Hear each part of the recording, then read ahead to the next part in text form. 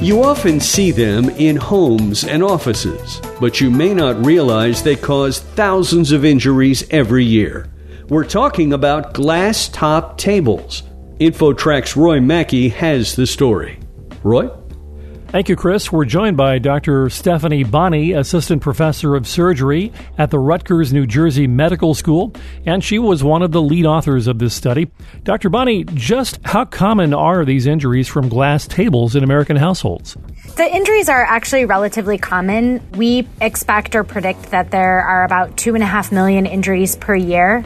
Most of these injuries are pretty mild, something like cutting a finger or a small laceration, but about 13 to 14,000 of them we think are severe and require either hospitalization or can even be fatal. And can you describe the injuries? Are they typically to the hands or are they all sorts of things? So it's all sorts of things, everything from hands, people falling and their face smacks and the glass breaks and cuts their face. But we've even seen people who are standing on a table or who fall into a table, or children who fall on the table or jump on it or are dropped onto it and the table shatters, and the shards from those injuries can go into the deep organ spaces like the chest or the abdomen and cause serious life-threatening injuries by damaging the major organs. You touched on this a bit, but what is the most common scenario where a glass table breaks and then someone, of course, is injured?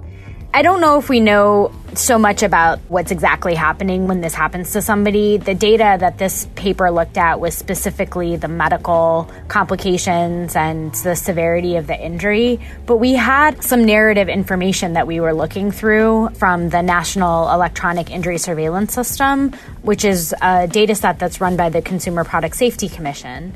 A lot of them are talking about either somebody falling, somebody standing, falling into the table, tripping and falling.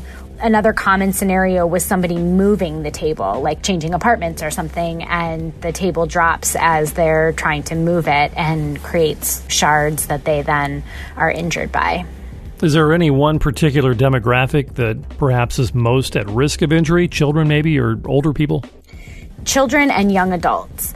We don't know exactly what the reasoning is behind this, but one of the discussions we had is the children are pretty obvious, right? Like they're playing, they don't understand the danger. So we saw an age distribution between age 2 and 6, so right a peak around age 4.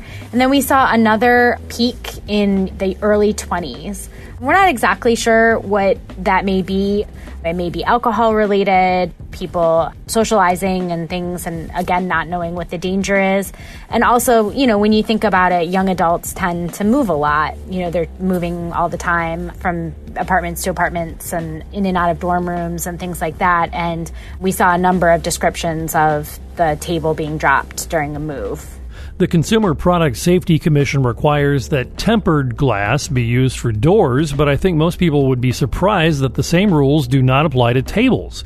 So your study recommends changes in legislation and also public health campaigns. Can you outline what you have in mind? Sure. We saw a tremendous decrease in injuries back in the 1950s and 60s when there started to be regulations on glass in the auto industry. So it used to be that people got into car accidents and had survivable injuries from the accident, but the glass shattered, and that was ultimately what their fatal injury was from. So there became pretty strict regulations around the way that glass needs to break if it's going to be used in a car. And there have since been similar regulations related to doors and windows. But the regulations regarding furniture are pretty nonspecific. So there's a few regulations, there's some regulations for warning labels, but in general, the quality of glass that's used in furniture is not required to be as high as it is in, for example, doors, windows, and certainly automobiles. So we think that there should be higher glass quality standards in furniture, and that there should also be warning labels attached to this furniture so that people really understand that there is a risk. Obviously, having done this research, you're much more aware than the average person, so I have to be nosy here. Do you have any glass tables in your own home? I do, but it is put away. It is tucked away right now until my kids are a little bit older. Very interesting. Dr. Stephanie Bonney from Rutgers, New Jersey Medical School, thank you very much for joining us today. Thank you for having me. And for InfoTrack, I'm Roy Mackey. And that wraps up this week's show. InfoTrack's executive producer is Randy Meyer, and I'm Chris Whitting. Our internet services are provided by Payer.com. Thanks for listening. We hope you'll be here next week for another edition of InfoTrack.